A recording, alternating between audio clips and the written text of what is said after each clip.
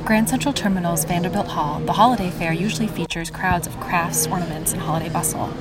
On Monday, the opening day, only a single commuter on his cell phone lingered in the empty hall.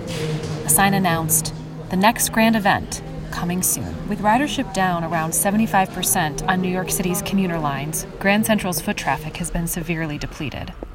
A handful of commuters trickled through during Monday's rush hour, but it was nowhere near the number that used to pass through each day. 750,000 to be exact.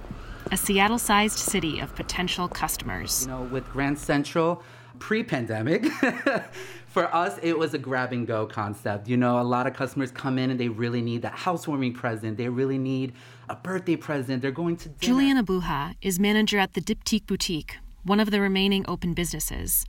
2 neighboring boutiques, Tia's Place and Cursive, have closed. Across the corridor, a housekeeper cleans an empty jewelry store. Albuja says instead of waiting for customers to find them, they've been seeking out shoppers online. A large poster on their door guides customers to buy, even when the store is closed. We have a QR scan code, which the customer can scan and review everything that we have. And what this does is allows the customer to receive their transaction, review it, buy it over their phone through a link that we provide them, and then it'll get sent back to us, and then we can ship it out. Digital tactics, he says, are key to catching customers this year. You could pay over your phone while you're laying in bed, sipping your coffee on a day like today, where it's super cold.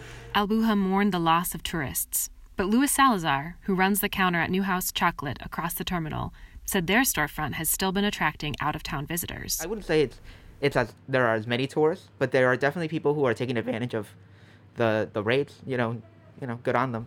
Salazar said travelers capitalizing on cheap lodging have been filling the gaps made by commuters now working from home. He said he was happy to see out-of-towners, as did Julian Abuja, who looked forward to the season ahead. Really just the whole atmosphere of seeing people smiling, seeing people shop, because it's a joyous time, and I hope that this year we'll see more of that. Since November and December are the year's busiest shopping months, that's a hope many of his fellow New Yorkers share.